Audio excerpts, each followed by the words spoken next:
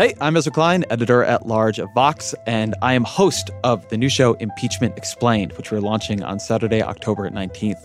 We're living through history, and it has these two weird speeds to it. One is the stuff happening every day and every week. Like, why are they talking about Australia, and who's this, idiot ambassador to the EU? And how do you make sense of that? And then on the other hand, impeachment brings up all these slow-moving issues that don't make it into the headlines every day. What is a high crime and misdemeanor? What did the founders mean when they wrote that? How is partisan polarization playing in?